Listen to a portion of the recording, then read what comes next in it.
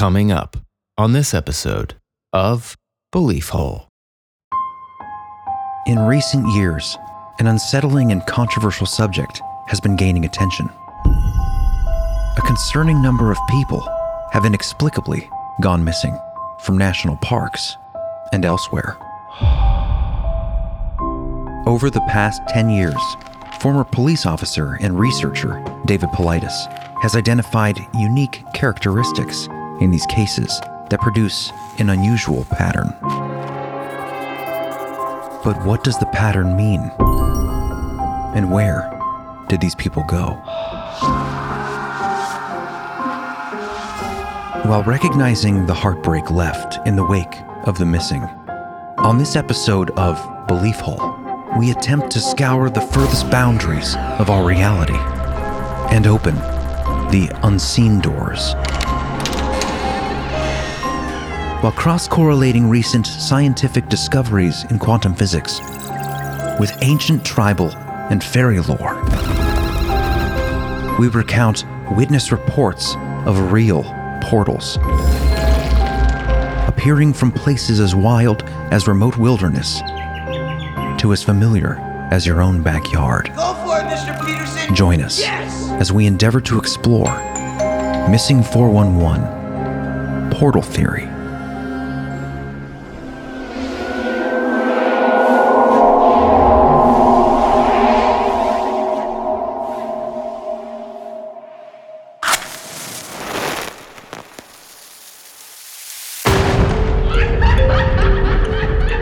Conspiracy. Synchronicity. Sasquatch. Homunculus. Alien races. Satanism in Hollywood. MK Ultra. Tartaria. There's like a whole. I've been watching this one guy. Close the door, Ed! Jeremy! Close your door! What's the Inner Earth Disagreements. Ghost Dad! I like that movie. Dogman. Bohemian Grove. Corey Feldman. Magicians are demons. Specters and Spirit spooks. summonings. Sleep paralysis. Strange disappearances. Sky whale phenomenon. Alternative history. Shadow people. Shh, quiet, I'm trying to say words with the mouth. It's getting dicey out there. Poltergeists. That's cool. Anunnaki. What is the moon? Elf Towers. I would never talk about it. That's old. Y2K. Cover-ups. Apocalyptic catastrophe. Vampire.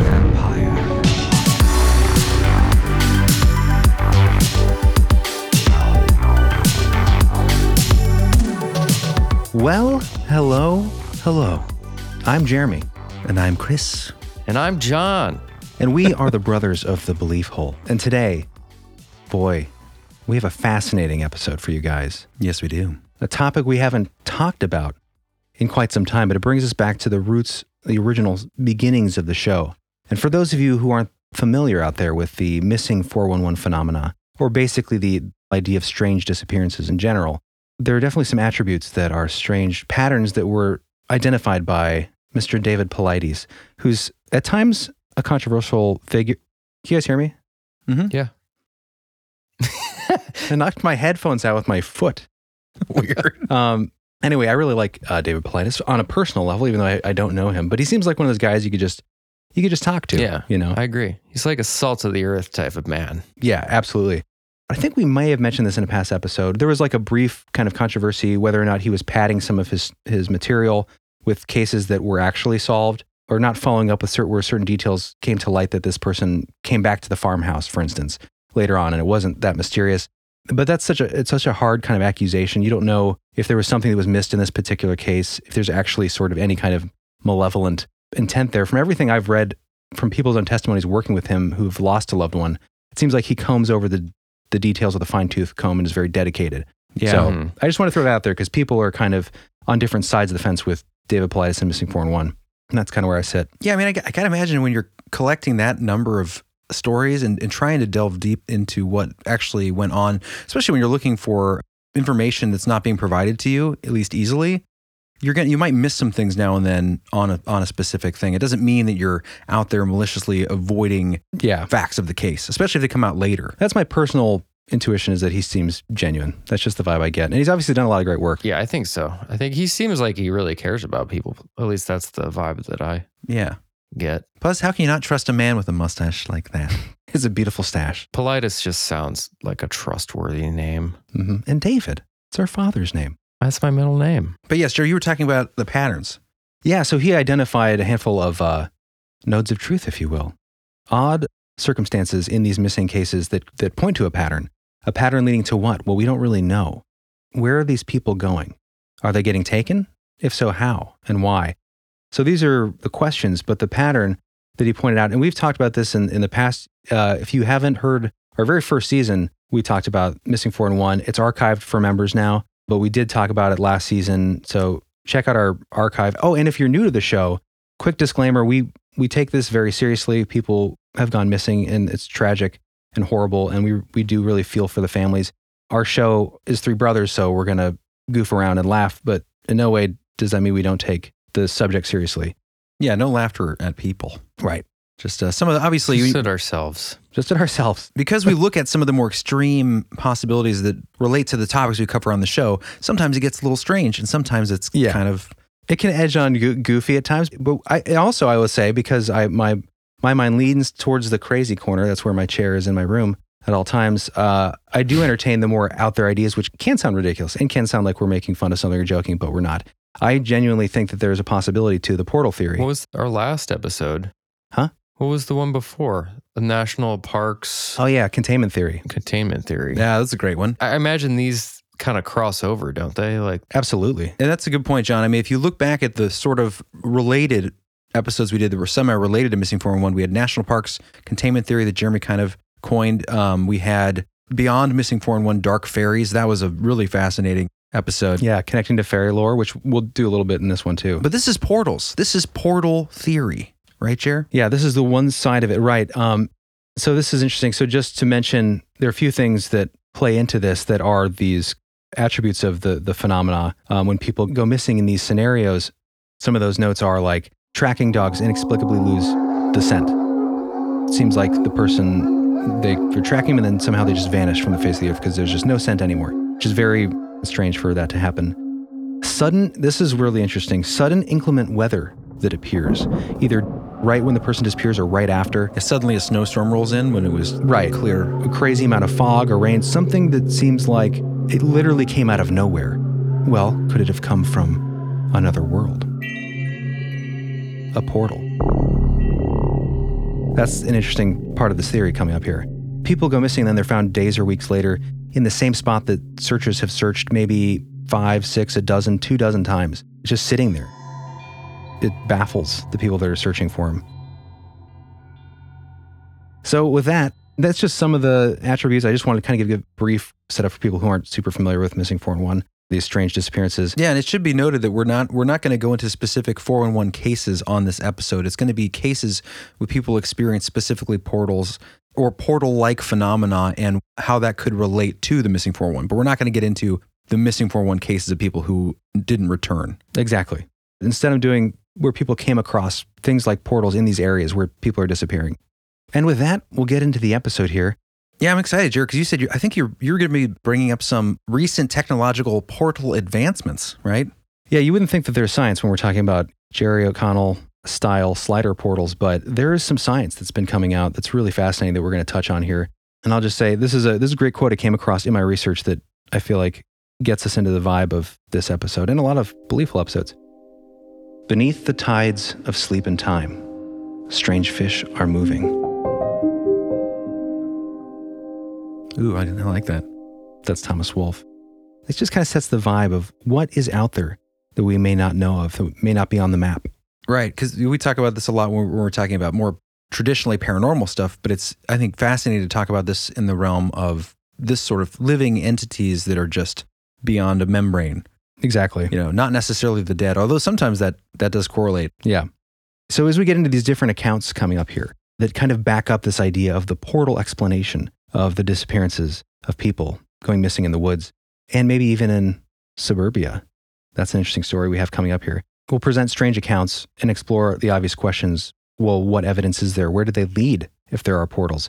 Are they natural, like, for instance, ball lightning or auroras, some sort of natural conjuring of nature? Some atmospheric phenomenon kind of thing? Yeah, depending on the mineral in the stone and energetic fields. Maybe there's something we just haven't identified yet that create natural occurring portals. So we're going to talk about that. Or is it sinister? Is it a trap? You know, the Tim Marzenko, the lure the trap. Is there somebody behind it or something behind it? And as I touched on a moment ago, John, the inclement weather clue, I would call it, if we're considering portal theory, is the sudden appearance of this inclement weather surrounding a disappearance of somebody.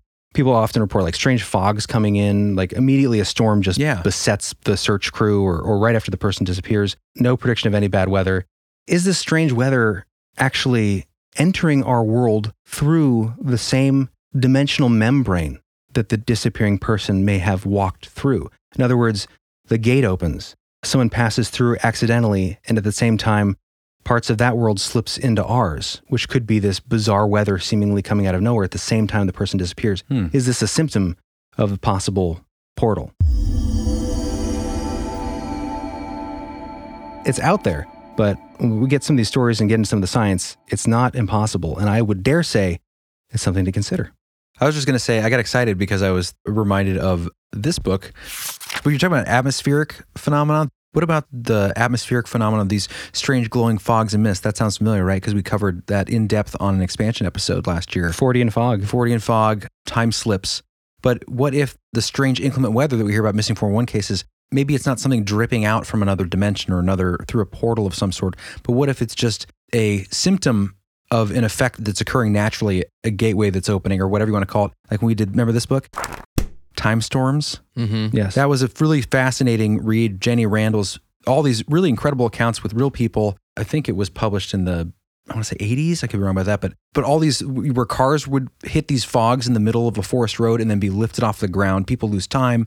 Well, we'll link that episode because it's fascinating. But it's so interesting because when you're talking about these portals and the inclement weather with Missing 411, I just can't help but think about Time Storms. Yeah. Which was Jenny Randall's really pretty incredible book.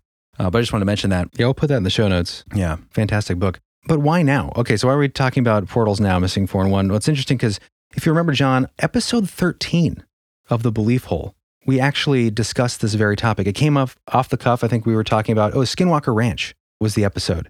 And this was like late 2018, early 2019. And we were discussing different, I think there was a story with a portal and a Bigfoot like climbing out of it in the air. Oh, yeah. Super bizarre story. Maybe we'll drop that sometime. It wasn't someone like on patrol at night on Skinwalker Ranch and saw this thing form and this hairy humanoid being kind of fall out of this portal that was glowing over the cow pasture. I remember that story. Yeah, and that's oddly similar to so many accounts of this connection with Bigfoot and portals, which is a kind of another topic, but we'll touch on it. But yeah, so we mentioned this way back in episode 13, and I had a clip. I'll probably drop it if we do just towards the end of the episode. But basically, it's this story that made me first think of this idea of maybe there are portals. So maybe we'll play that later as like a flashback clip. But it was way back then that we were considering this idea. And now, today, we are recording this because just last week, I got an email, or we got an email, I should say, from a fellow by the name of Joshua LaRue. That's weird. That was our last episode. Remember the guy, the sleepwalk murder case, the guy who murdered that guy in his sleep? Oh, the detective? His name was LaRue. Probably related. Synchronicity. Weird. Anyway, so he wrote to us about the portal theory, Missing 411, bringing it up because apparently he had a pretty insane portal story to share. A super vivid account of one kind of a possible portal that might explain some of these disappearances. So this guy, Josh, he's a researcher and budding author, and he's writing a book about his own experiences with anomalous phenomena and started becoming really obsessed with the UFO phenomena, led him to Missing 411 phenomena. And he started collecting stories from others. And one day in late 2017, he was researching this stuff and he was watching a David Paulides interview with Coast to Coast on YouTube. And he was scrolling down through the comments, and one of the comments catches his eye. I know what's doing this. I saw it when I was a kid. So naturally, his mind starts going crazy. And one thing leads to another. A week later, he's got the guy on the phone talking to him. He gets this incredible story that is a possible explanation. It's a witness account of something that happened. So this comes from, well, we'll call him John. That's the pseudonym that he gives him. And it's about him and his cousin Tim. And this comes to us by way of Joshua LaRue. As a kid in the mid-90s, Pennsylvania, John would spend time in the country at his grandparents' house. His aunt, uncle, and cousins had a house adjacent to theirs. One day, John, his cousins, and a few other kids were playing manhunt in the fields and surrounding woods. As night begins to fall, the kids end the game and part ways. It's twilight still when John and his cousin Tim, start trekking up the dirt road heading back in the direction of their parents' and grandparents' houses. What do you think's for dinner? John's cousin is a few feet in front of him, and by John's account, this is what happens. He watches as a, quote, black hole opens on the edge of the shrubs that line the dirt road. A pitch black outline of a person reaches out, grabs Tim, pulls him inside the black hole, and it immediately closes. In utter shock, John runs home to tell his parents and grandparents.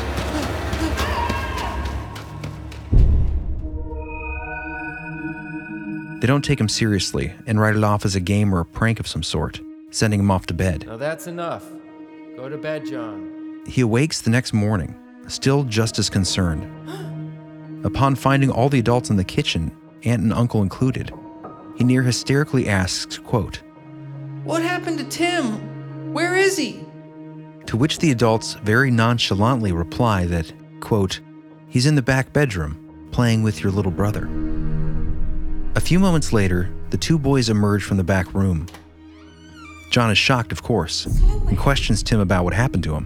Where'd you go? Tim acts as if nothing happened at all know what you're talking and beckons John to come outside and play. Come on, John. Let's go out and play. John, standing in the kitchen confused, watches the boys run outside.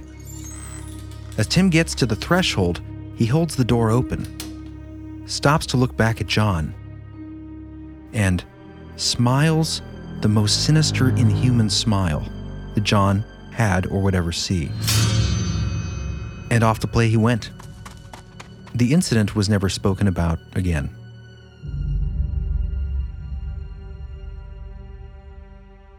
Creepy.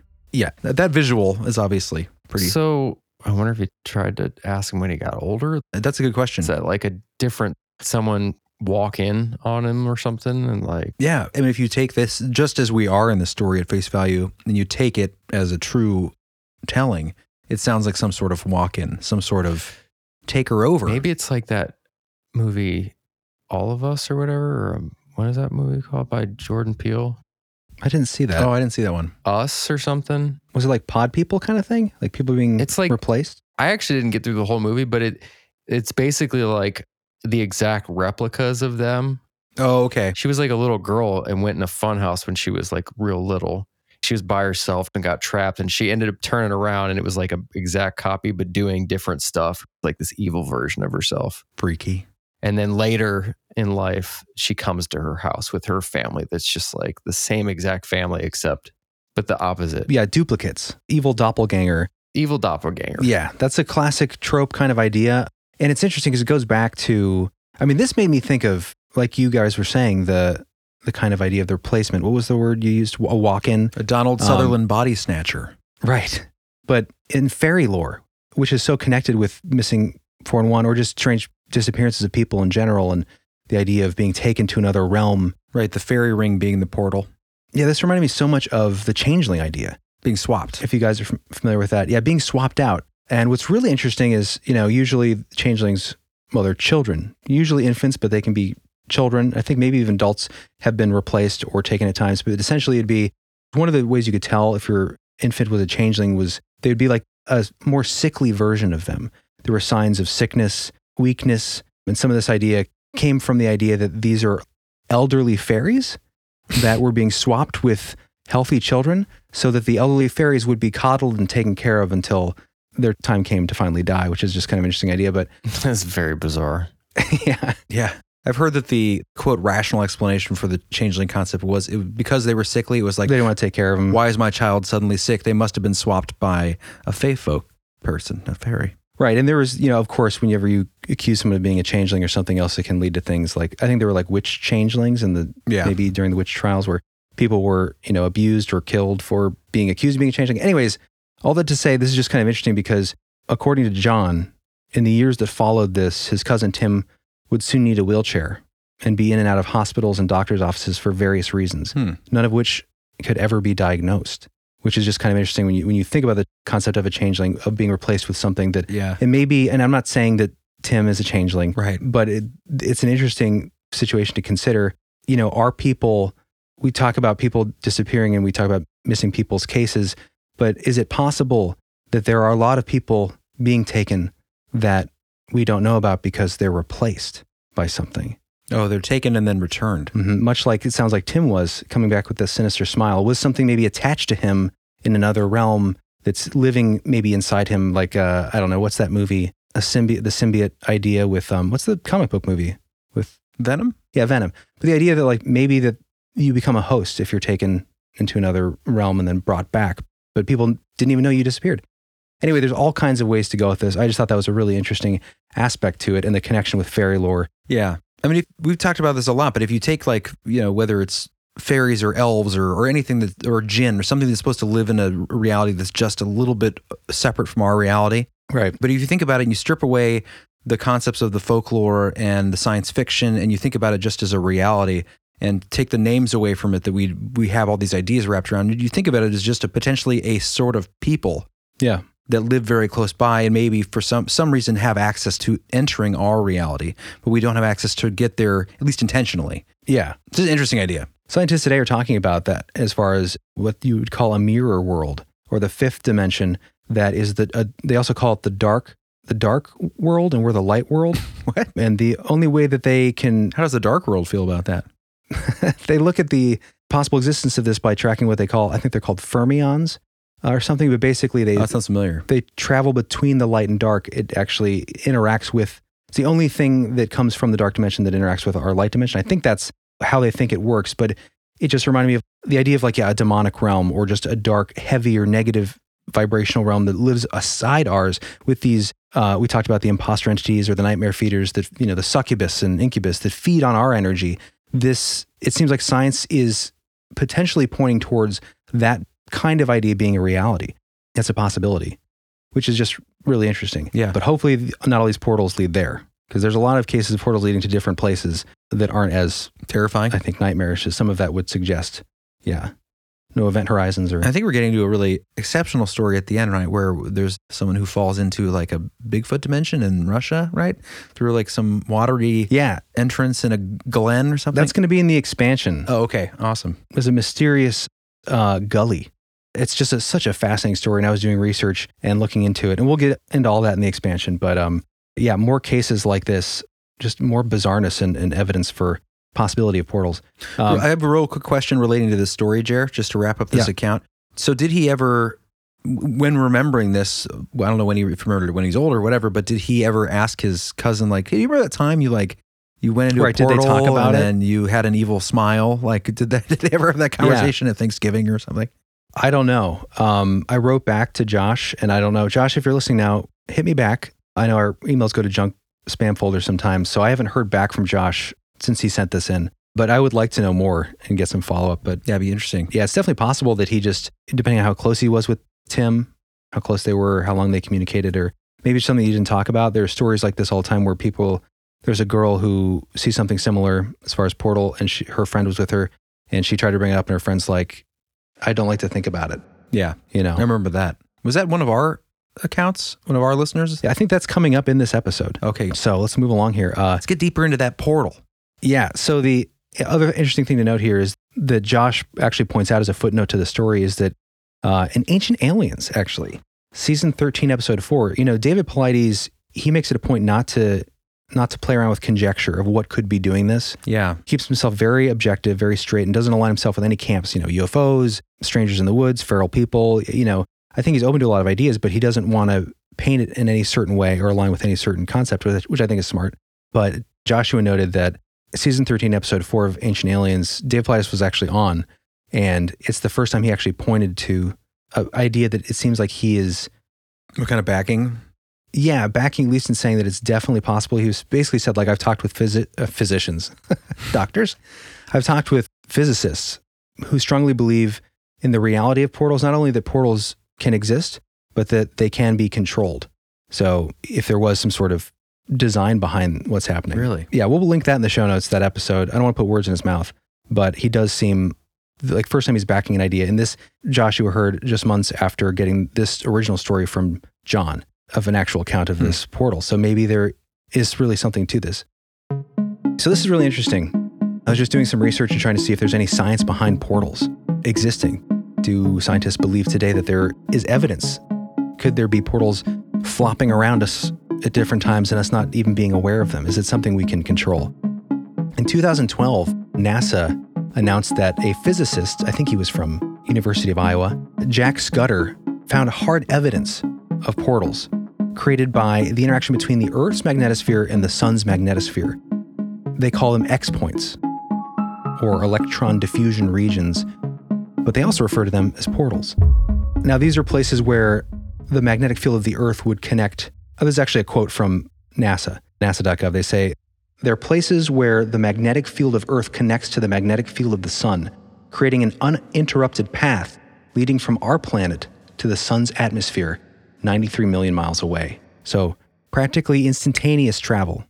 Now, right now, it's important to note that so far, this instantaneous, almost like Stargate portal type situation is just been observed with electrons that can actually travel across these portals. And you'll see them, they'll make aurora-like displays in the sky and can create magnetic storms near the Earth's poles. So they obviously have a major effect. Now, how many of these forces, or Earth forces, are we just now becoming aware of that could create opportunities for things like this to occur? Yeah. It's really interesting. Well, and the portal idea, I mean, they weren't sure they were going to be able to study this because they're so erratic. That's one of the fascinating things about this. They appear and disappear. There's a quote by NASA, quote, "Observations by NASA's Themis spacecraft and Europe's cluster probes suggest that these magnetic portals open and close dozens of times each day." And Scudder, the scientist we mentioned earlier, says, quote, "Magnetic portals are invisible, unstable, and elusive. They open and close without warning." Essentially, they're unpredictable, they're hard to track, but they're now able to do it. They thought it was going to take like years, and it ended up taking them, I don't know, under a year to develop basically spacecraft that act as a network in the sky, in the magnetosphere. And then once one of these spacecrafts detect a portal to the sun, all of the others synced up in the network in the sky of these different crafts, they all simultaneously identify these portals so they can then study them in the moment because they don't last very long. What? Yeah, so now we're tracking portals in the sky. So these are these like satellites that we have that do this, that are syncing up? When you say spacecraft? They refer to them as spacecraft. So I Interesting. imagine some kind of floating satellite with Matt Damon in them. The best kind. So here's the question. I mean, these are just electrons being observed right now, but could this discovery be the key to uncovering the function of some of these legendary portals, like the portals we've seen on Earth, or at least in cultures talking about portals, Right. how you can pass through walls or, you know, gateways and old, like ancient stone civilizations with, there's a famous case that maybe we'll get to in the expansion of this. Oh, where the carved out, it looks like it would be some science fiction doorway. Yeah. It's like, Yeah. I think it's called the Gateway to the Gods or something, Yeah. but it's a door to nowhere. And in the center of it is like this key-shaped indent where you would stick something, and there's like a story that goes It's back. like a threshold. Yeah, there's a legend about it, about opening a gateway there, a Stargate essentially. Yeah, let's do that in the expansion. But it doesn't sound so impossible anymore. And that's what's crazy. We're talking about stuff in the magnetosphere and up in the sky, but is it possible that similar portals could exist here on the ground? Maybe people stepping in and out of them in the national parks, disappearing. Is it capable of transporting people? Kind of goes back to your containment theory idea that maybe there was parts of, at least in the United States, that were being discovered to be anomalous Right. at a higher rate, that they would maybe decide to sort of quarantine these areas and have control over them. Because if you go back and check out our episode on that, we talk a lot about how certain areas are designated where you can't even use, even the people that run the park system or are working within it can't use motor Machinery. power machinery. Wilderness areas. There's all these strange cases that you hear. Yeah, well, no, that's such a good point because, yeah, if you had a space that you came across, a piece of land where there were a large number of people going missing or this kind of phenomenon that maybe you do identify, maybe they identified people slipping in and out of this world essentially, or these holes, these pockets of space-time that are created in this zone because of the magnetics in the stone, something about the area. A lot of these take place, a lot of clusters of missing people happen near volcanoes. Is there something about the natural geology of these areas that we haven't quite identified, or at least the public isn't supposed to know about the danger or the possible opportunity of these portals and what they represent? And maybe that's why they closed down the parks to full public access or private development. Yeah, that's a whole other conversation, but Yeah. I thought that was interesting. One thing to note about these stories, a lot of them will mention a shimmering. Glimmer man. Glimmerman, exactly. Brings a whole other meaning to the term Glimmerman. Think about it that way. Shimmerman? Like a shimmer. I think some people do call him Shimmerman. Isn't Glimmerman, doesn't he shimmer? Yeah, he's Or is I guess he glimmering does. and shimmering all that different? I was going to say, that's a great point. He was definitely glimmering and not shimmering. I saw a Glimmerman once, but he shimmered. So I knew it wasn't a Glimmerman. Yeah, they have the Predator invisibility cloak. Yeah, effect. I guess when I That's hear what books will glimmer- refer to it as. Either when I hear glimmer or shimmer, I think of like glitz and glam, which isn't usually the description of the Glimmerman. The diamond glimmered Yeah. in P. Diddy's ring. P. Diddy, where'd he go? Weird. Where'd he go? Kanye ate him. Anyway, so John, you probably have heard of this guy. I'm just going to briefly mention this because it's real out there. Do you know who Andrew Di Basiago is? Or Basiago? No. Project Pegasus? Oh, yeah. I mean, that sounds familiar. Does that connect to Corey Good? Kind of. I mean, Well, he apparently was a whistleblower for Project Pegasus and allegedly traveled through Stargate portals for the last 40 years. He says that the military has developed, this is interesting, Tesla-based quantum teleportation using these portals since going back to the 1970s. I mean, that would line up with the crazy Montauk stuff with that time period. Yeah, for sure. Philadelphia experiment. And this, allegedly, Nikola Tesla alluded to something of this nature. He developed and I was trying to find this anywhere. If anyone has any evidence of this, please send it to me. But he allegedly developed a, quote, teleportation machine, which formed a, quote, shimmering curtain. Well, there you go. Now, shimmering curtain, all these witness accounts in the wilderness or in the backyard of a shimmering screen, shimmering portal, what have you, that apparently allow people to disappear or teleport. It's just kind of an interesting connection, even though, obviously take that with a grain of salt. Andrew Di Basiago, I'm not sure how much evidence he has. I think he did run for president in 2016, but interesting fella. But he claims that you'd enter this, quote, Vortal tunnel, and it would send him to his destination. The other teleportation devices included a, quote, plasma confinement chamber in New Jersey and a jump room in El Segundo, where Q-Tip left his wallet from A Tribe Called Quest. But That's a good song. Cool joke, bro. thanks, man. I left my wallet in El Segundo. Oh. Anyways, but that shimmering, there's so many little connections to, maybe I'm making a mountain out of a molehill, but I just thought the shimmering is interesting because that comes up multiple times. And I think it does appear in our following story here, John. And this one is for you. This comes from a nice gal I met on Reddit, actually. I talked to her. She had posted the story in Glitch in the Matrix subreddit. And interestingly, her username is Masquerading Muppet. Ooh. Isn't that Oh, weird? weird. Since we've done the imposter entities Yeah. and the imposter Muppets. Yeah, that is strangely unique to our show. So this is an experience that happened to her, and maybe it'll give a little clue of what's out there. And this may not have been a full-fledged portal, if it was a portal at all, but it's definitely something I think anomalous, and it inspires some interesting questions. Hi, I'd like to ask if anyone else has had an experience like this. I've had a handful of weird things happen in the woods in the years I've been camping. This one and one other experience have both stuck with me a lot. So this happened in September 2017 in the Kettle Moraine State Forest in southeast Wisconsin. Two friends and I decided to do a last-minute camping trip before the end of summer and classes getting into full swing. I was going into my grad school year, and my two friends were going to be seniors. None of us had been drinking when this happened. We set up camp and decided to go for a hike along the Ice Age Trail that ran next to the campground before it got too dark. We didn't leave with a specific plan in mind, but found a loop trail and continued on that. This section of the woods had trails that were on top of a ridge, so there were steep drop-offs on either side. Not like you'd die if you fell, but pretty steep, 20-foot hill drop more like, so you really can't go off trail. So the trail is probably 4 to 5 miles, and by this point we're going on our last mile, and the sun is setting. We didn't realize we'd take this long, so none of us even have our headlamps with us. But that's fine since we guesstimate we only have about another mile left or so. We round a small corner and the trail ahead has trees arching from either side of the path overhead, creating a doorway almost. That wouldn't be a big deal except for the fact that the area of this doorway was shimmering. Almost like when you drop a stone in the water and it ripples and sloshes a bit. We all stopped, and one of us said something along the lines of, "Am I dehydrated, or does that look weird?" That's the best way I can describe it, at least. We all saw it, but there was no turning back at this point. We only had maybe 30 minutes of daylight left. Finally, one of us, I think it was me, but I don't recall for certain, stuck our arm through. Nothing happened.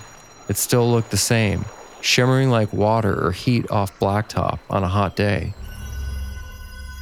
We all walked through and were fine, seemingly. We joked for a few weeks that we stepped into an alternate universe. I'm only friends with one of the friends now, and a few years later, I brought it up to her, and she'd just say she didn't want to think about it. It didn't impact me that way. I just thought, and still think it was odd. Anyway, I've heard of stairs in the woods, but we can't be the only ones to encounter a portal in the woods. Weird. Has anyone else encountered? I've heard these sort of stories before too, where it's like, it looks like whatever it is, and nothing seems to happen. But then sometimes I wonder, like with the Mandela effect aspects of life that people seem to experience. Does it happen? We've all sort of experienced. Like, Yeah. Are you sure that people aren't just wandering once in a while through something where they enter another parallel dimension that's just like slightly different from the one they were born in? Let's just refer to these from now on as Mandela doors. Nothing happens except you go into a place that's slightly different. Yeah. Like there's no Alvin Chipmunk. I feel like that description of the portal, the way she talks about it with water and the rippling, it kind of does. I mean, this is not the same thing, but it reminded me a lot of the UFO that I saw.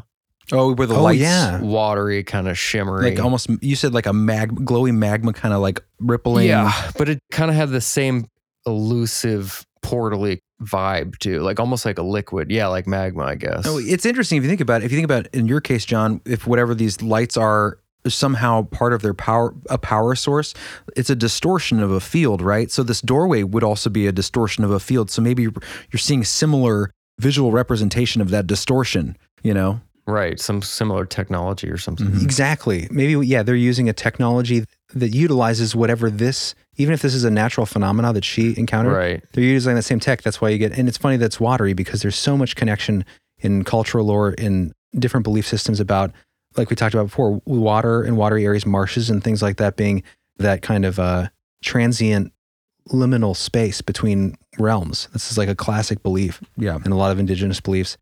It's just interesting that water always has that context, even in the sense of maybe a technology. Stargate. Yeah, we went pretty deep into that on our Barricading the Boogeyman episode, Spirit Architecture, talking about boundaries with water and really interesting stuff with the geology. Didn't we do some stories with like across the river, sort of? That was the like one, the John. Water boundary. Yeah. Is that the one you're talking about? That was the one, Barricading the Boogeyman, where there was specifically in different cultures. Oh, that was Barricading the Boogeyman. like seeing people on the other side of the river, sort of thing. Mm-hmm.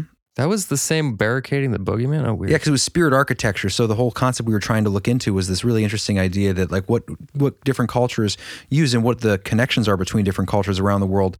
And when you talk about whether it's water or whatever, but being barriers that keep spirits out or keep them in. And one of them, that one specifically, John, I believe it was a Native American tribe that would bury their dead on an island within a river because the dead couldn't come back. Yeah. The spirits of the dead couldn't pass over that water boundary. Just really fascinating. What's so interesting about that, there's a fascinating story. Someday we're going to do like maybe Inuit legends or dark worlds of the Great North or something. But there's this one story. Basically, they'd have a group of men in the tribe who would stand guard at night, and then they'd listen for a mimic type entity. I forget what it is exactly. wow. We'll have to dig into this.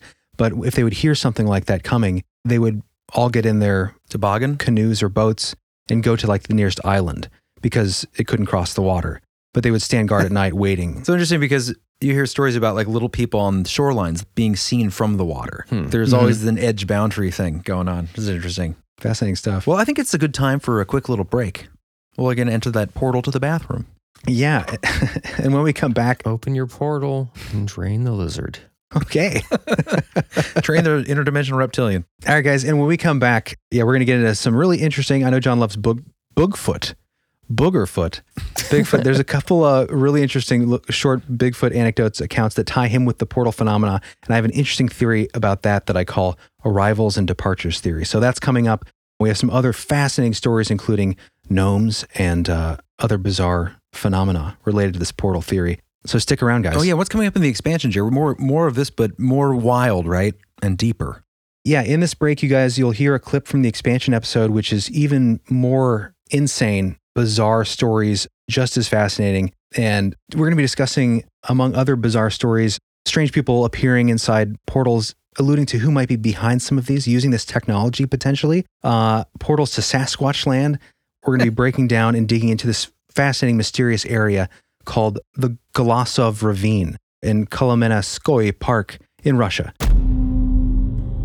But just such a bizarre area that things have been reported from shaggy people of enormous growth to people disappearing, groups of people disappearing for years at a time and reappearing years later instantaneously. And these stories go back to the 1800s, 1600s. There's news accounts in this anomalous area. So we're going to be digging into that. This place sounds crazy. The mysteries there. We're going to tell stories of mountains that can bend men, other weird portal disappearances with unsettling attributes.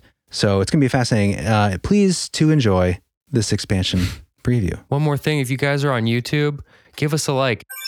It's one way that really helps us Absolutely get our show out there. We can't grow unless you guys give us a thumbs up. So if you're a repeat listener, give us a thumbs up. Yeah, and tickle that little bell icon so you get notified when we drop. Yes. When we drop our premieres, where you can hang out with us and chat while we watch the episode. All right, guys, we'll see you after the break. Access granted. I picked up a rock and threw it into the center of the portal. And it disappeared. Then a massive round glow of energy expanded around the circle, and then it vanished, leaving a scorched round circle. I believe that these portals are traps sent from another dimension for some unknown reason. When I threw the rock, it was pulled in fast, once it was about 3 feet from it.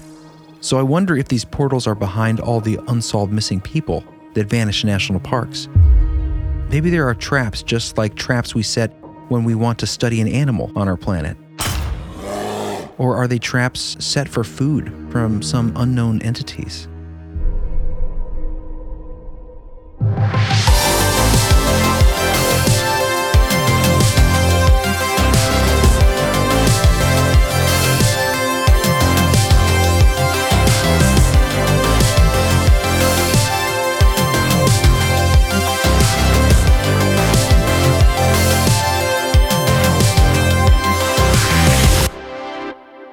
Welcome back from the break. Hi. Hello. Welcome to be I here. hope it was enjoyable for you as it was for us. And if you liked what you just heard in the expansion clip, I don't know if we mentioned it before, but go to Believeful.com and click on the big red Join the Expansion button. Access granted. You get access to all of our bonus episodes, which are just as produced, just as lengthy and loving, as well as our first season archive and many, many more wonderful things. Yes. So check that out. Link in the show notes. So coming off of that great story from Masquerading Muppet, I don't know her real name. I don't think I asked. Again, we have the shimmer, right? The shimmering curtain, the shimmer effect. We talked about your experience, John, and the shimmer. That was an unexpected little addition to this episode. That kind of connection, corroboration there, or just a similar experience. It's interesting too, because a lot of these stories you'll hear will be a portal per se, we'll just use that term, in the woods or in nature or somewhere in a remote area, just abandoned seemingly. Like it's just sitting there, you know, no one's coming in or out, but you approach it. It's almost like someone left the gate open. Ah, that's a Burbs quote. Well, is it sinister? Did someone leave a gate open? Did they create this, or is it just a natural occurring portal, doorway to the realm next door? So this next little anecdote, which will lead us into the next section of our episode and the connection with these hairy bipedal creatures maybe coming from maybe being our neighbors next door beyond the gateway. Or one of many next door neighbors. Or one of many, just one possible opportunity. This comes from Mount Hood, Oregon, 1989. A farmer near this location saw a big shimmering raindrop-shaped area, 6 to 7 feet in diameter, apparently hovering over the ground. It looked like a shimmering drop of water. He could see clear through it. All of a sudden, a Bigfoot-type creature stepped out of the object and ran into the woods. As you would do. Said bye-bye. Yeah. So is this where they're coming from? Is the question. I've heard this a lot, the theory of The portal. Mhm. Yeah, Skinwalker Ranch, like I said, we did that episode where we had that very similar account. Eyewitness seeing a hairy thing squeezing out of a hole in the sky. Just so bizarre, but This is a strange combination. the world is littered with these stories. Yeah. Which is very odd. We'll have a lot of these linked in the show notes. But again, the shimmering, the drop of water, which is interesting because of that. Yeah, again, the liminal space the water creates between worlds, according to ancient lore. There's just so much to unravel there. Yeah. But it's also interesting because as I was doing research about portals and what, quote, science or the mainstream science of today thinks about the possible reality of portals and wormholes and the like, what they would look like. And it's interesting because one person said that, of course, a wormhole wouldn't appear like a flat doorway. It would appear like a bubble, almost like a drop of water or raindrop. That's interesting because 3D rather than... you hear that a lot in the Time Storms cases. A lens shape is said a lot, which I imagine to be like a contact lens sort of thing where it's a concave, convex, sort of bubbling out. So that's interesting that that is a pattern of a look to some of these things, whether it's in the air from a pilot or on the ground by a hiker. Right. Yeah, this lens. And these different accounts, some flat, shimmery, some more bubulous, if you will, Bubulous. could just be different types of gateways of portals being conjured in different fashions with different methodologies or natural occurring phenomena. All kinds of ways to slip in and out of this world, apparently. But anyway, so this brings me to that idea. I was thinking about, people have said that the missing 411 clusters, if you will, in national parks around the country, they align with clusters of the big feet. And so this leads to the theory, well, big feet, what is the plural? Bigfoot eye? Bigfoot. Bigfoot. Yeah, that's probably right. Like deer. Bigfoot Or Bitcoin. Bitcoins. or Bitcoin. The combination of Bigfoot and missing 411 makes people think, okay, well, the Bigfoot, it sounds so weird to say, are taking people. When we have reported stories like that going way back into the 1800s. Who covered those?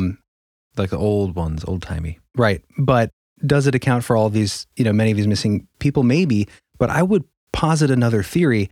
If we're seeing portals, if that's a possible reality, and we're seeing plenty of anecdotal witness testimony of these hairy, large humanoid creatures going in and out of these portals, what if instead of Bigfoot taking people and running up into the mountains or underground, what if they're just using the doorway to get to our world?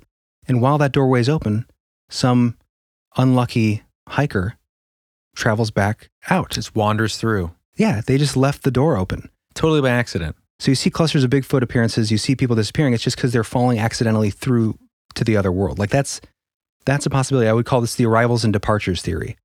Bigfoot aren't stealing people. They're just not very careful with their technology. That's one possible idea.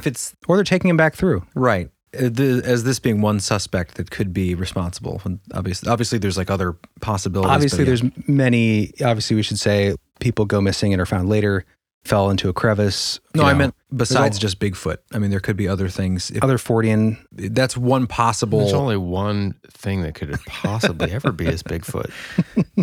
Just the That's big true. guy. He is all things. He is an alien. He is all phenomena. He's a ghost.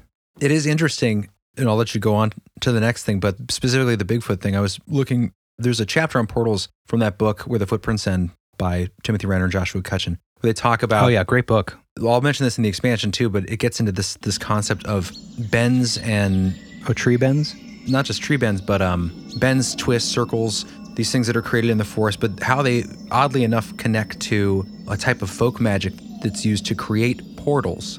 Really? Specifically, in their example, it's portals to speak with the dead who are in this other dimension, but the same thing, bending sticks, putting sticks and figures in the forest to create these portal ways, which is interesting because a lot of these, obviously Bigfoot experiences, you come across these alleged shapes in the forest. We'll get deeper into that in the expansion, but I just thought that was kind of an interesting connection that they made. And also the story we just heard from Masquerading Muppets, right? Her experience, it was like two trees almost bending together. Right, exactly, yeah. Where the shimmery curtain fell between, or this watery space. It's fascinating. It's interesting. All right, Chris, you want to read the next one here? Sure. This is a strange construction, we call it. This comes from Red Canyon, Sedona, Arizona, 1989. Same year as the previous story and very similar experience. Where are these cases from, by the way?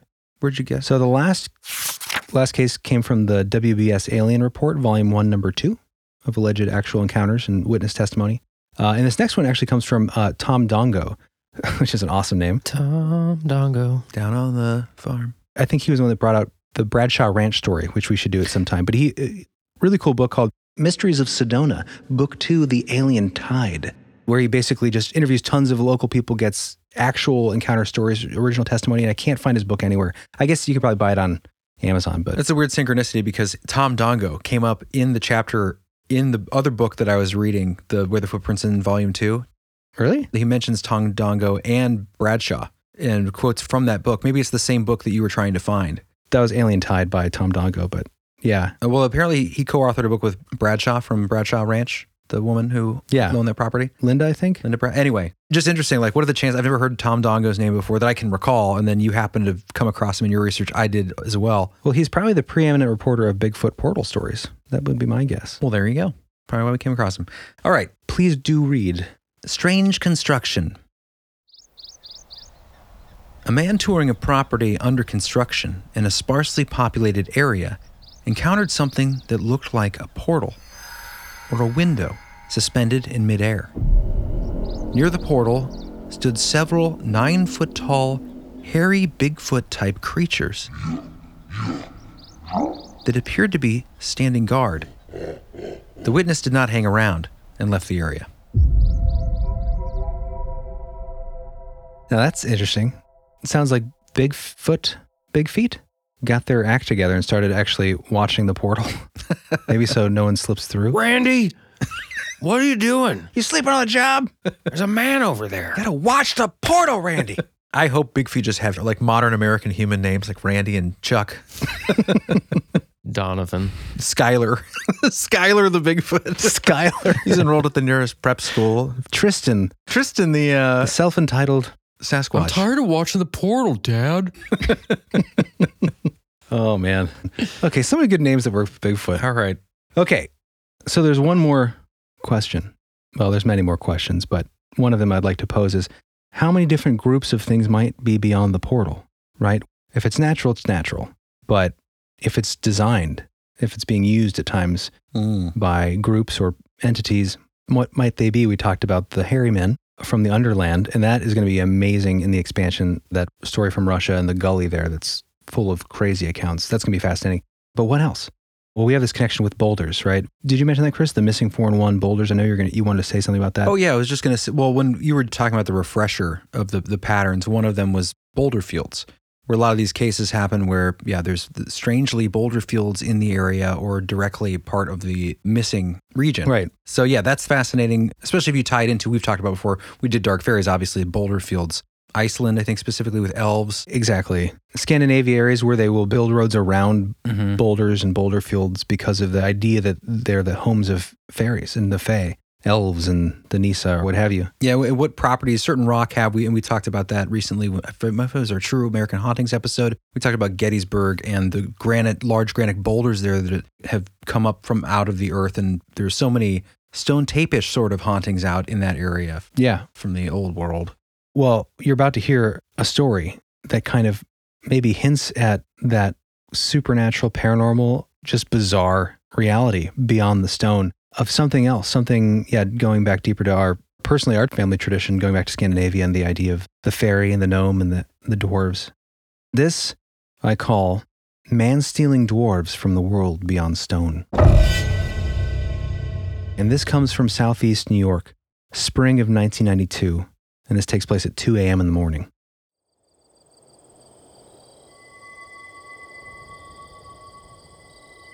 Several individuals belonging to an organization that conducts paranormal research were at a Reservoir Road one night when they began to hear what they described as a buzzing sound.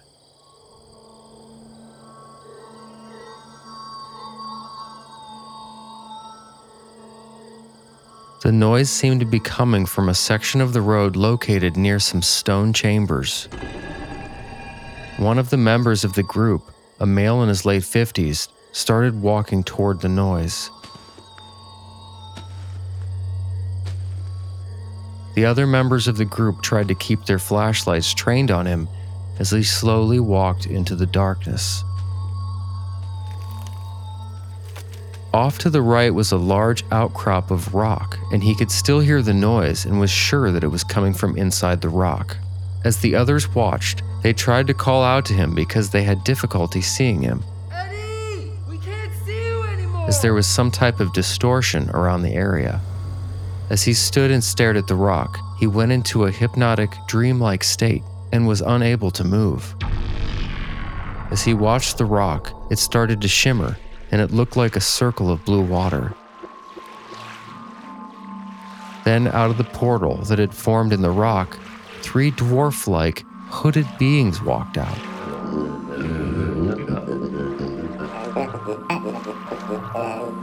Weird. Yeah. Mm-hmm. The beings slowly walked towards him, and even though he was scared, he was unable to move. The 3 beings surrounded him, and then all at once, grabbed a hold of him. They started pulling him toward the rock, and although his companions called out to him, he now felt very calm and wanted to go. Then he realized what was happening and began to awaken from his trance-like state. He was still unable to break free from the dwarfs and was now being forcibly dragged to the portal in the rock. As the others ran down the road, they shined their lights on the beings. This seemed to frighten them and broke their grip, ran up the hill, merged with the rock, and disappeared. Yikes. Insane. That sounds just like we did that. Was it the Listener Stories episode recently where the guy was in the truck and those hooded beings that were small in stature Oh, yeah. surrounded the truck? Remember that? Mhm. I think that was like a dream, wasn't it? One was, I think the person was awake and the other person in response to it said that they had a shared dream, he and his wife, while camping in the same region of these dark hooded figures. Yeah. Really weird connection. But then if you go back to, I think, maybe our first or second season, that Listener Story, I forget who this is, but he was in his bedroom and he had basically these hooded gnome type things with dirty faces appearing in his room, Yeah. coming out of like the flower pot Mm-hmm. and like the floor through maybe a portal. Yeah. With the hood. The one in the field had like a cloaked hood. Yeah. Yeah. Did you see that Guillermo del Toro? Oh yeah, Cabinet of Mediocrities. Yeah, exactly. I think we talked about that before. But did you see the one with that weird 70s vibe and that Yeah. rock thing? Oh, yeah. That yeah, At the end. that was a cool Kind of idea. reminds me of this. Yeah, It's sort of like this rock that shows up and they're like kind of just mesmerized by it. And then not quite the same ending. No. right. But But yes, that kind of mysterious. Yeah. That was probably the one that I liked. Although it took forever to get to the end. It was I like they know. were filling which is time. way too long. the vibe was really weird though. It was Yeah. definitely weird the way they shot it. The imagery and music were, Yeah. were really cool. I felt like they had seen Mandy and they're like, let's do that, but with a rock in Yeah. a room. I think they just, it worked great as like a short film or a short story, but it had to be stretched for a whole episode and Yeah. just kind of like more slow talk. You could have and- cut out 20 minutes of it. Mhm. Yeah. But great concept. Yeah. Anyways, it just reminded me of like a rock. Well, and- it's that interdimensional feel, that like otherworldly consciousness. Yeah. It's very like, Lovecraftian kind of feel. Exactly. Interesting story though. So it's Uh-huh. we've now discovered it's not just hairy Bigfoot. Obviously, it's also some black-hooded dwarf like people that share our interdimensional neighborhood. Robed, yeah, hooded dwarves. Then again, you get the shimmering. Mm-hmm. The distortion in the field. Also a descriptor in the story that creates that portal. Yeah. Field distortion. Yeah. I wonder what those, we talked about earlier, the NASA, the portals in the magnetosphere. Mm-hmm. I wonder what those, quote, distortions look like. You know, what if they are shimmery? What if there's a kind of connection? Well, the one we covered in Time Storm sounded very similar, although it was a greenish, almost electrical field that was creating the tube within that cloud in our Time Storms episode on the expansion. Oh, right. Which, by the way, I have one at the end of the episode from that book. Okay, well, let's knock out these last couple here. Also, the buzzing sound was mentioned, and that's a thing you hear before a lot of Freudian experiences. Mhm. Much like the Oz effect, at times there's just this buzzing Mhm. that grows, and apparently, I mean, maybe it is a trigger for the actually opening of a portal, at least from the dimension of the dwarf-like robed entities. Very strange. Speaking of strange, this short anecdote here is going to tie back into Joshua's account, and I think it lends to the possible reality of a shadow realm or where shadow people might come from. This is called Strange Visitor, Portals to the Shadow Realm, Shadow People Doorways. Pick a title, whichever you prefer. This happened in Norwood, Massachusetts, May 12, 1990. And this comes from researcher and author Michael Lindemann. Jack Malakari was busily washing a rug. As he did, he kept seeing a bright flash of light, flashing through the window. Then there was another bright flash of light, and this time the light remained on. Something resembling a doorway of light or a portal then appeared in the middle of the floor. It opened, and a man-like silhouette appeared. Malakaria heard a voice in his head. He received some brief information, then the portal and figure disappeared. But as he kept working, the voice kept talking to him in his head. He was apparently told that there were at least 170 different types of alien groups visiting the Earth. He was to have no further contacts. That's a weird afternoon, I would imagine. Definitely out there. So wait, so a guy appears, a shadowy figure appears while he's cleaning his rug, and then it tells him there's a lot of alien races. Through a portal in the floor. And then he says, goodbye. You will have no further contacts. Good luck fitting in with Yeah. the rest of the world. Weird. What struck me about this was you guys remember Josh's story from earlier? Josh referred to the thing he saw as a pitch black outline of a person. Right, the shadow sort of. What does that sound like? Mm-hmm. It sounds like a silhouette, which is exactly how it was described, this thing coming out of the hole in this story from Massachusetts. And they happened both in the 1990s. I just found that really interesting. Yeah. Same description. Is this kind of a clue to what the shadow realm is like? Or at least if there are we see, shadow people all the time are reported. If you take stock in that, where do they come from? Where do they go? Where do they come from? Ask Cotton Eye Joe. Maybe the shadow realm. Maybe that's why there's this connection, this pattern you see with these shadows and these portals. Just fascinating. There's so many different directions you can go. Yeah, and since we were talking about possible suspects of people behind these portals, this actually just works out really well. Our last tale for the evening, one of the most bizarre accounts that I've come across, and this is from Jenny Randall's book, Time Storms. If you can find a copy, get yourself one. This is a great little pocket book of fascinating. And the cool thing about this is they're all real people with, they have full names. They were not anonymous when they were interviewed by Jenny in the past several decades to tell these stories of these strange time storm experiences. This one is probably one of my favorites. It's called the Medway Helicopter. And this happened in Medway, UK in 1980. Did we read this one? Did we do this one? Because it sounded like it's one that I thought we had done, but I looked through our timestamps and old Google Docs and I could not find head nor tail of this tale. Yeah, I remember doing the sound design for this one. She goes to a store or something and Yeah, she gets some peas. I thought that we did it. If we did it, we'll just drop the old one in. Okay, so we found the old original telling of this tale. Yes, we did indeed find the original recording, and it's from the expansion. Yes, this comes from our expansion episode, Glitches in Reality, Bizarre Tales of Broken Time and Space. A classic, so definitely check it out. Yeah, and while... And yeah, it was an older expansion episode, so... a little more tangenty, we're a little more free in the expansion to tangent as well and have a good time, so we hope you enjoy that. It's fun, and it is a classic tale. Edith Sage, a mother of 3 from the Medway area of Kent. On 4th of August 1980, a warm sunny afternoon, she was walking to the local corner shop to get some peas. Then at 4:50 p.m., as she was walking down a small alley, quote, "Out of the corner of my eye, something in the sky made me jump. It was like a smoke ring, going round and round, with sort of sparks coming out of the edge of it." So far, this sounds like a classic case of an electrified mist, as seen in many other time storms. And in our episode we did with the... Accordion mist. You got it, 40 fog. But behind the smoke, Edith saw what looked like a futuristic helicopter start to appear. It was basically a large, transparent bubble with military green and tan markings, like camouflage. Inside the bubble were 2 human beings wearing jumpsuits, like Hanging with Mr. Cooper jumpsuits. I would imagine Or like Sinbad jumpsuits. Sinbad. Hang on, Mr. Yeah, you're Cooper. thinking of Sinbad. I was going to say, he wore a tie. They know he wore a lot of jumpsuits. Well, he was too. a basketball guy. He was a coach too.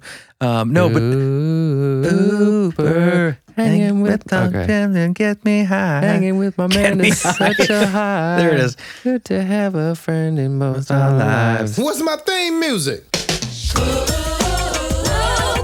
But no, jumpsuits meaning like, like helicopter guys who fly helicopters. Pilots. They wear those jumpsuits. Yeah, I know. Okay, continue. They were definitely just normal people. Okay, that's a weird thing to say about that. Oh, because she's saying that this thing looked like it was. Oh, like they were humans. It's it's a translucent aircraft, sort of futuristic looking helicopter with military sort of emblems. Nothing normal about them except that they were humans. Right. Okay. Mrs. Sage stared at this scene as she walked towards the shops and noticed a strange state that we recognize once again as the Oz factor. Quote, everything was muted. It was as if I was hearing things from inside something. Apart from this effect, and even after the helicopter arrived, a peculiar mist clung to the picket fence between herself and the object. There's the mist again. It smelt sickly, and she went dizzy. What happened next may or may not be a real experience. It was visionary in nature and involved dreamlike events. It may simply be a hallucination. She heard the two men inside the helicopter talking, quote, inside my head, and saying, "You said it would be all right. I know, and it's all right. She thinks we are army." Ooh, weird. End quote. In other words, this was an impossibly overheard, yet oddly rational conversation that conveys the impression of Mrs. Sage having accidentally stumbled across some sort of experiment to whose success her presence was considered a threat. In a daze, Edith reports how she walked down the alley, leaving the helicopter still there, bought her peas, had a conversation with a woman in the shop about a wedding, and went on with the day as if the incident had never taken place. Again, like what you mentioned earlier, like that, you just move on, you go back to sleep. Yeah. That kind of thing. Indeed, as the hours passed, she quickly forgot all about it. The episode simply vanished from Mrs. Sage's mind, as a dream would do.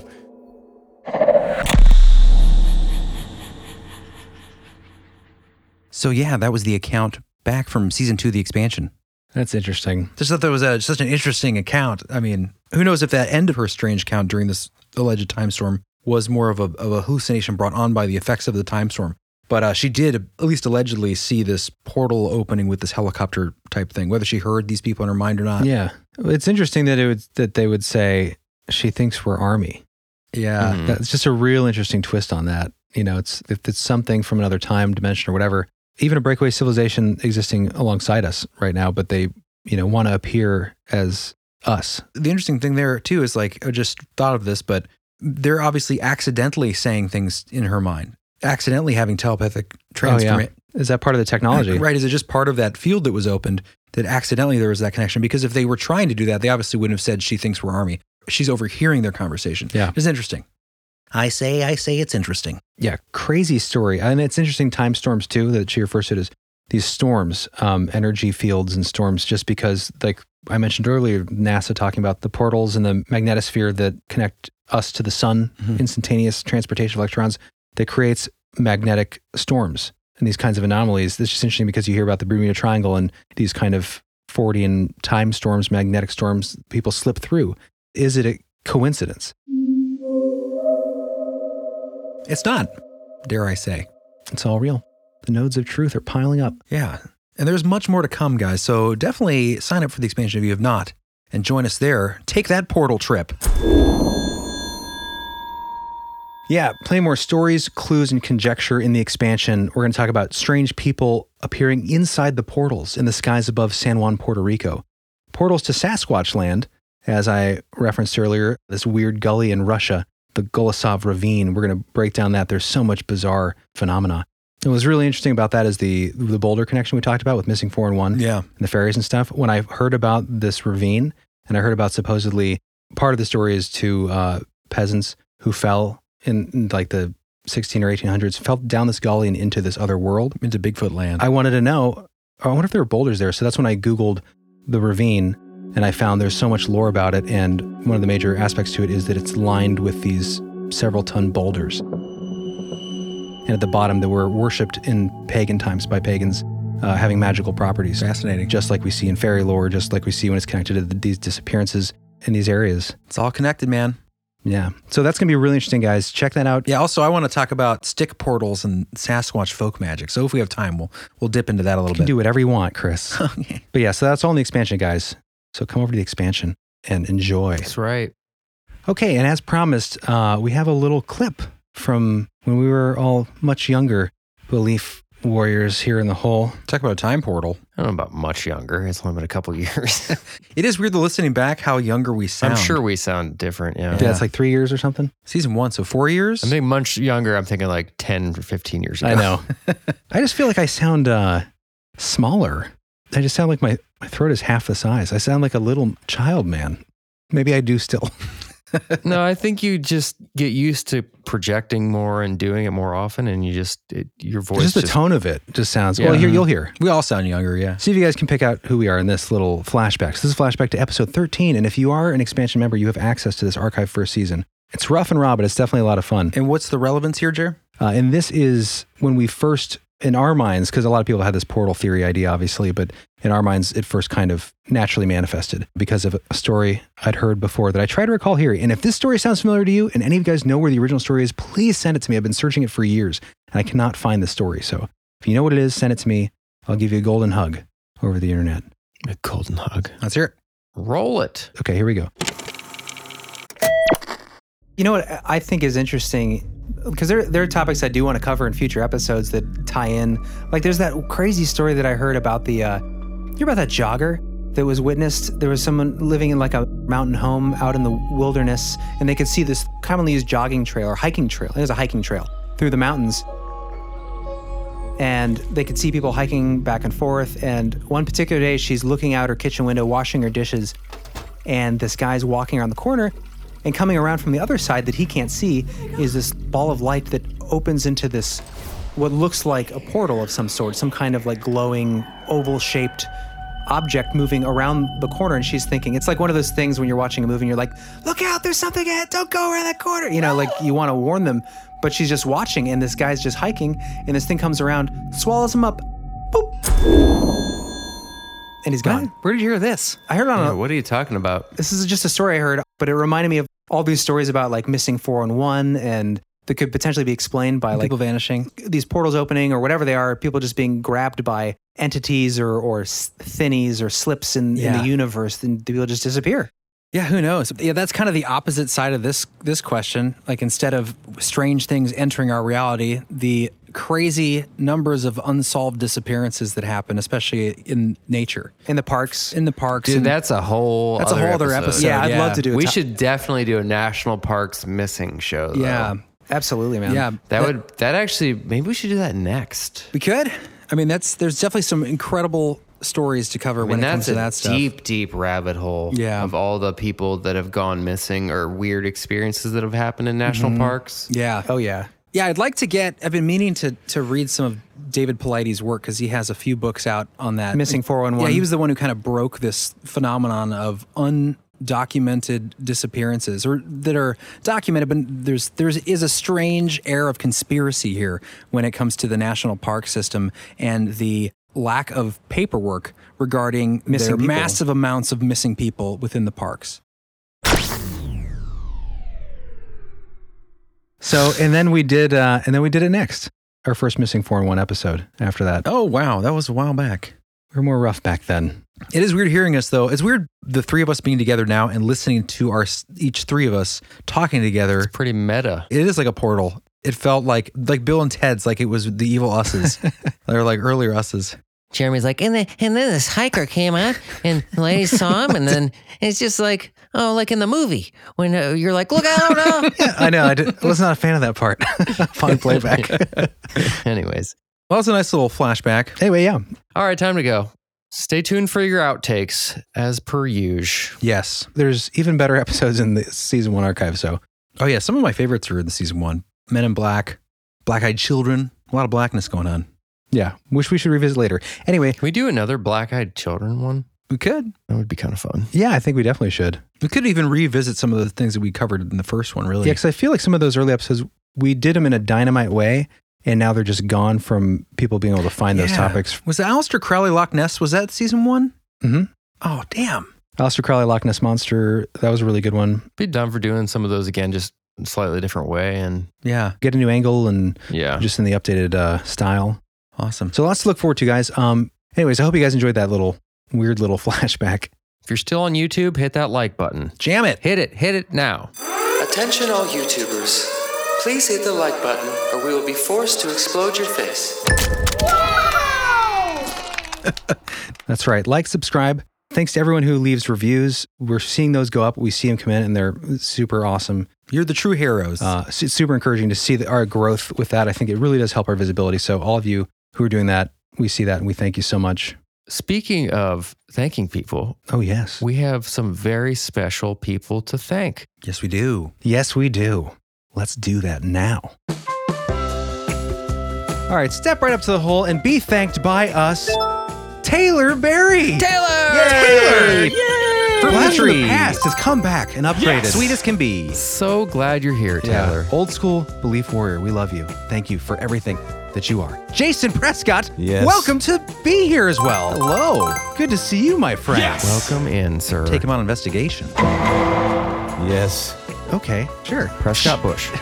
That as well as also. Sean Harmon is here. All right. Welcome to the whole Sean. Sean, you're my harmony.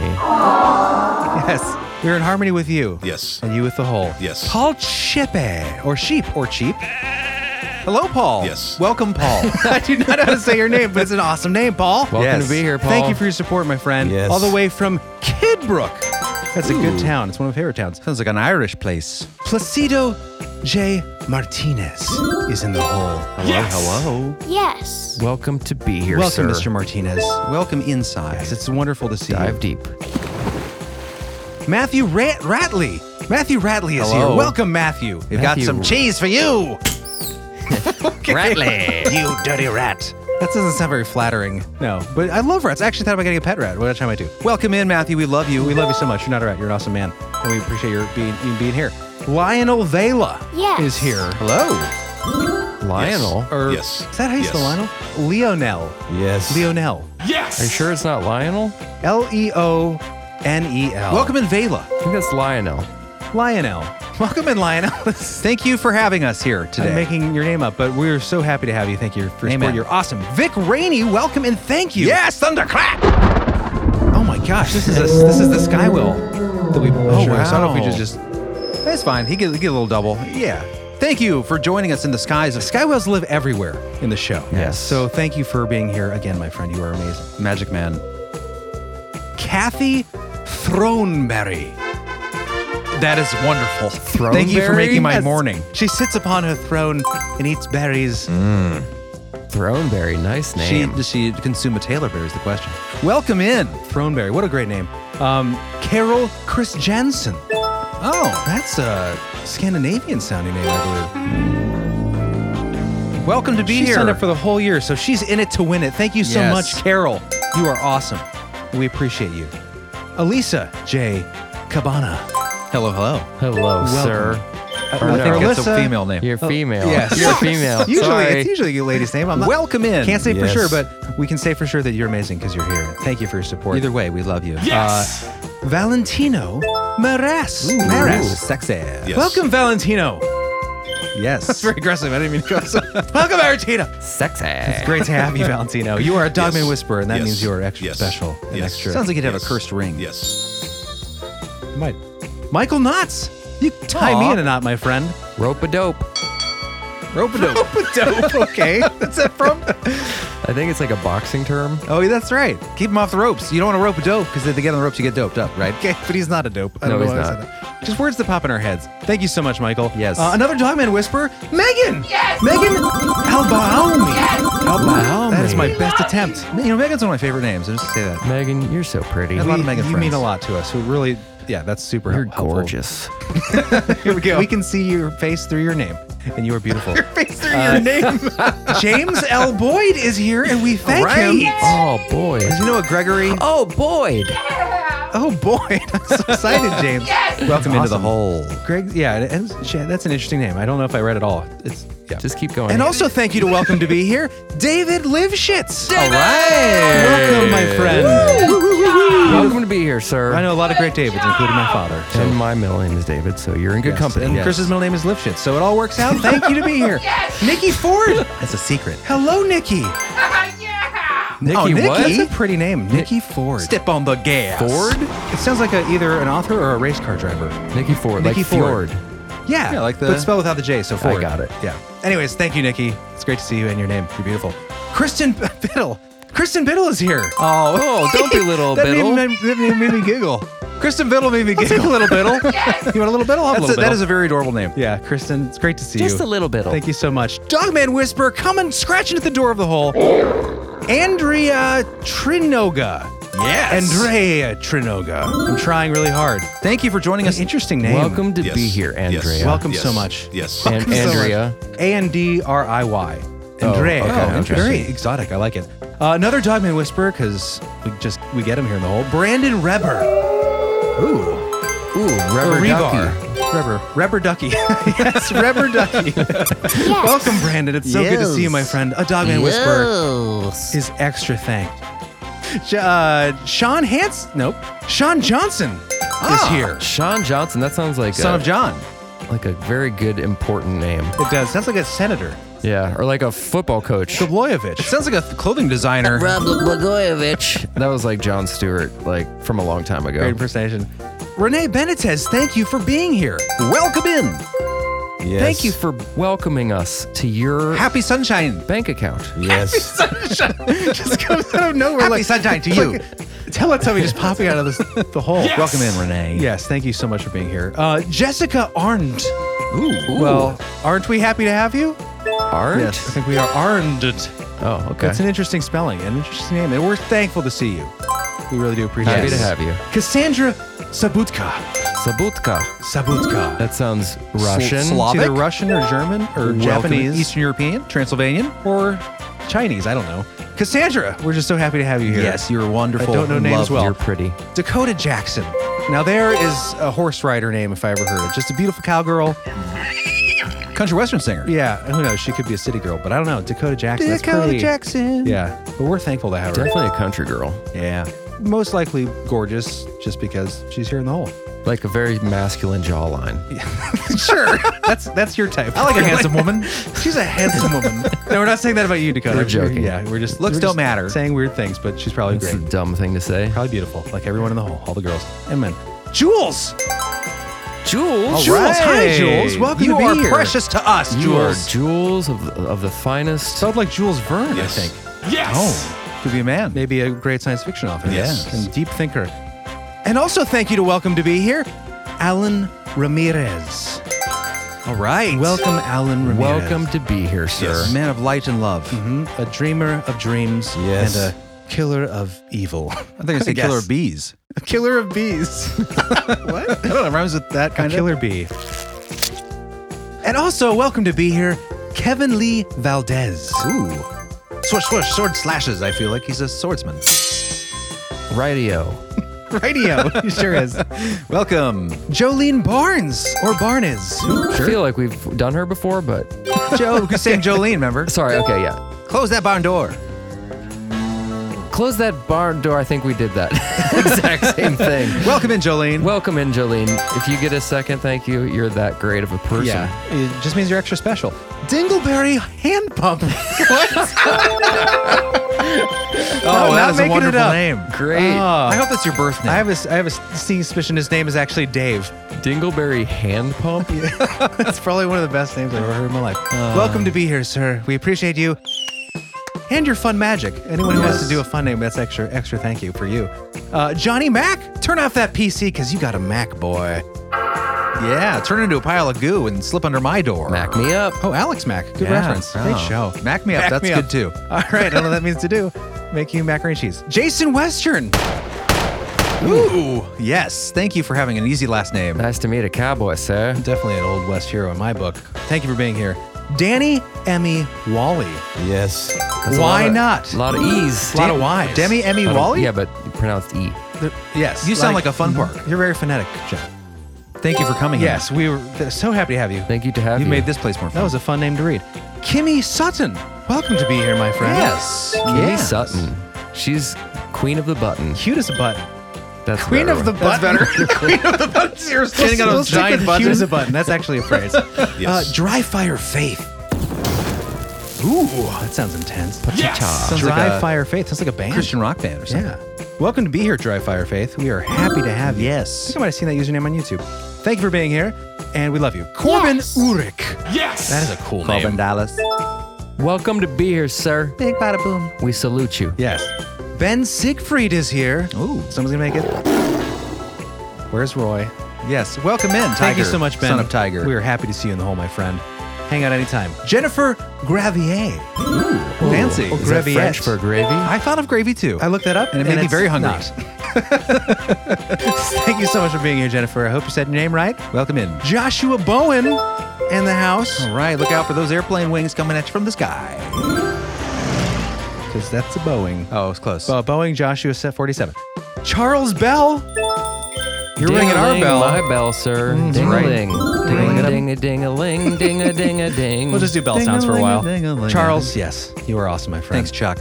Welcome to the whole Heidi Holmes. Oh, Heidi ho, Hody Holmes. Heidi Holmes.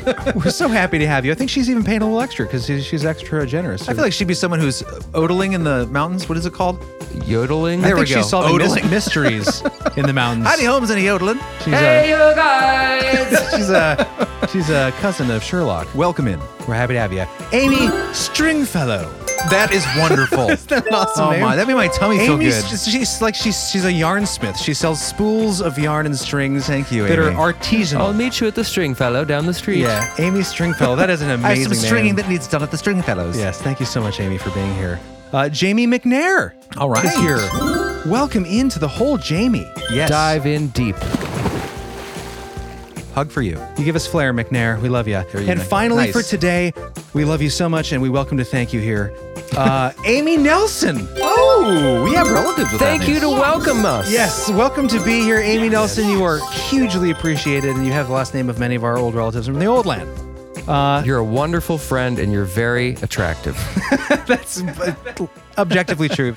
You are amazing, and we just thank you all. Thank you all so much for your support. Yes. That's going to wrap it up for this week's Thank You Reads. If you missed your name, don't worry. It will be here next time. And don't forget, if you want to get jammed down into the next crazy portal we're going to take into the expansion, There you go. hop on board, ladies and gentlemen. We cannot guarantee your safety That's right. Hop on a hairy Bigfoot bus. because you're going to get jammed. You're going to get jammed on down into the hole. I'm going to jam you up with knowledge and entertaining storytelling. Absolutely. All right, guys, we'll see you next time on Believe Hole. Get it? Punch It. Punch it. Punch it. That's like getting into the portal. You punch through. Punch it. Oh, I got it.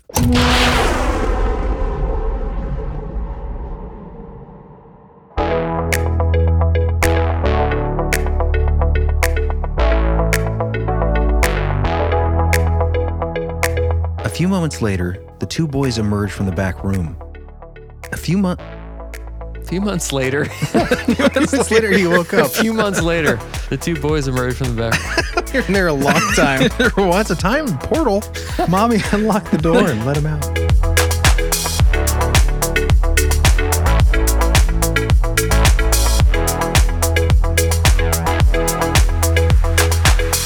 Upon finding all the adults in the kitchen, aunt and uncle included, he near hysterically asks, quote, What happened? How old? it's like immediate. How old is he? I'm assuming like, I don't know, 10, maybe something like that. Okay. 10 to 12. Tween, maybe? What happened to Tim? Where is he? Where is Tim at? I can't see him anymore. What happened to Tim? Where is he? Oh, geez. Where's Tim, Mom? Where's Tim? All right. I'm going to do it one more time. Okay. What happened to Tim? Where is he? Nice. Pretty good. That was good. An award shall be sent to your home. An award. Best fake little boy goes to the Believe Hole. This fake little. Can that please be a t-shirt? What a weird shirt to see someone wearing. Best fake little boy. What? I think if I saw that, it would just make my brain stop. Like, what is that? What does that mean? Yeah, we definitely. Fake little boy. I would think about it all day. A Pinocchio of sorts. What's that guy's shirt mean? Best fake little boy of like 1998 or something with the date after it. Must have been some weird contest. I don't know. Get so many weird looks. What's your shirt mean? Here we go.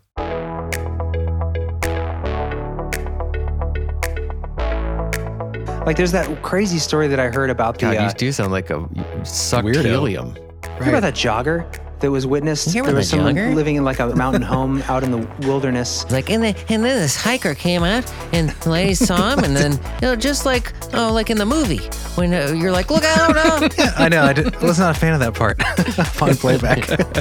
hey, hiker, I did not sound great. there's someone to watch out for by the movie. I was just trying to make it, relatable. It was, who is that guy? Norm MacDonald. Hey, Oh, yeah. hiker guy, you might want to watch out for that portal out there. It looks pretty It's by the birds. pretty deceptive. Anyways.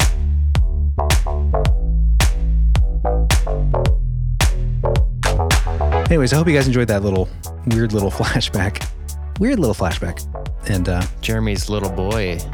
yes, endeavors. I sounded like a little child. You're I don't know why. good. Like You're a not child even man. a fake little boy. You're a real little boy. You know what? We're going to send you, Jer, a little boy award.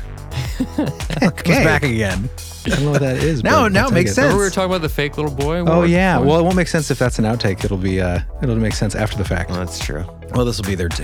It'll all be outtakes. They'll figure it out. All right, guys. Thank you so much. Sincerely. Bye-bye. Get out of here. I'm hitting stop now. Cool.